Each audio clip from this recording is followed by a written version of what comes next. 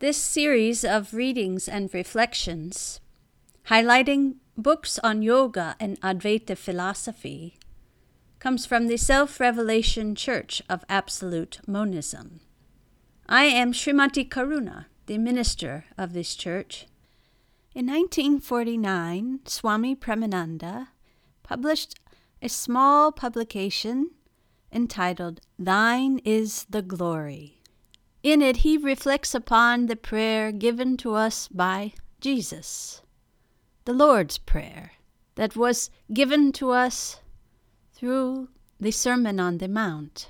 Swami Premananda has written that in this prayer, Jesus has given all the fundamental truths upon which are based the existence and ideal of humanity and all creation. In it he has defined, in symbolic terms, yet definitely, every aspect of God. Swamiji explains that the truth revealed in this prayer is complete, its trend of thought perfect. Our Father, which art in heaven, hallowed be thy name. Thy kingdom come, thy will be done, in earth as it is in heaven. Give us this day our daily bread, and forgive us our debts, as we forgive our debtors. And lead us not into temptation, but deliver us from evil. For thine is the kingdom and the power and the glory forever. Amen. Swamiji writes that as Jesus concluded this prayer with the words, "Thine is the glory forever," very few attempt to understand the meaning of the word glory, and very few can fathom the depth of spiritual truth suggested by that one word. Millions of people utter daily the words, "Thine is the glory," yet who among them realize their true significance? Swamiji writes in this little book, in response to this question, what is the glory of God? He says that the word glory here implies God in his absolute fullness, transcendental perfection, and clothed in divine attributes. It is impossible to describe in words the full glory of God, because words have no power to reveal it.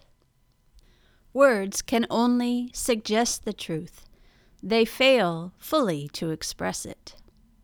Nevertheless, we may attempt to express God's glory insofar as mind and intellect permit, in the hope that each individual within subjective meditation may realize its transcendental perfection.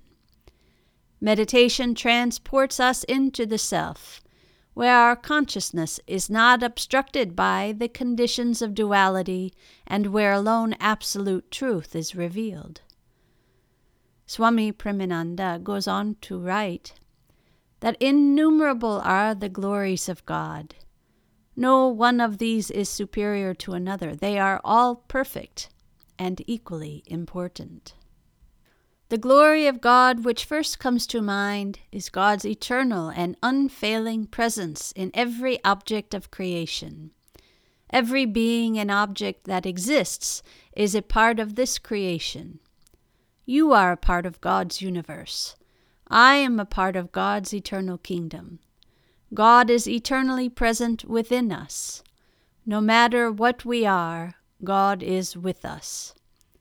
It is God's guidance that has led us to that state of development where we are today, and God will continue to lead us onward until His will is fulfilled. God guides us through all imperfections. God alone leads us to perfection. The whole world may forsake me, but God abides with me now and forever. And since God is with me, I have all that I truly need. When we open our minds and hearts to receive the blessing of God, life becomes complete.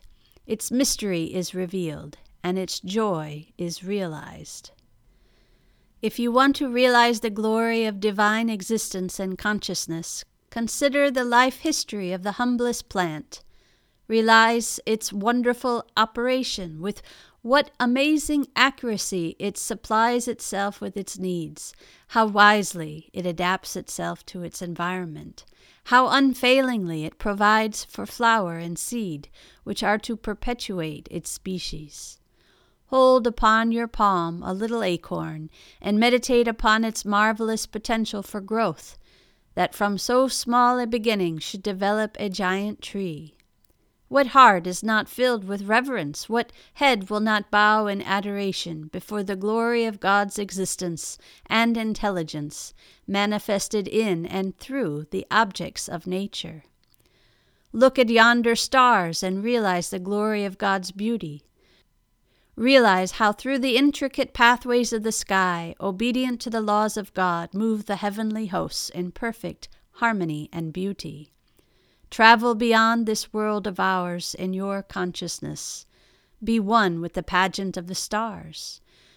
Let the vastness of the starry universe lift your consciousness from the finite and bring you closer to the realization of the infinite. Let their shining splendor illumine your heart with the realization of a beauty which points to absolute bliss. When you come back to this little earth of ours with this realization, a new mystery will be revealed unto you. You will realize that you have changed. Your thought, action, and feeling will have received a spiritual baptism. Thereafter you will see all in the light of God's glory. All creation is filled with the presence of God. Rise above your little self. The whole universe around you will reveal the glory of God. The beautiful expressions that Swami Premananda has elaborated upon in this little booklet will continue to nourish your meditation and reflection, introspection, and joy. Please do read this little book, Thine is the Glory, for further into its expression of the ideal of the glory of God, Swamiji takes us on this path of spiritual realization. I invite you to continue to read, study, and reflect upon these publications of the Self-Revelation Church of Absolute Monism. They are spiritual treasures for us all.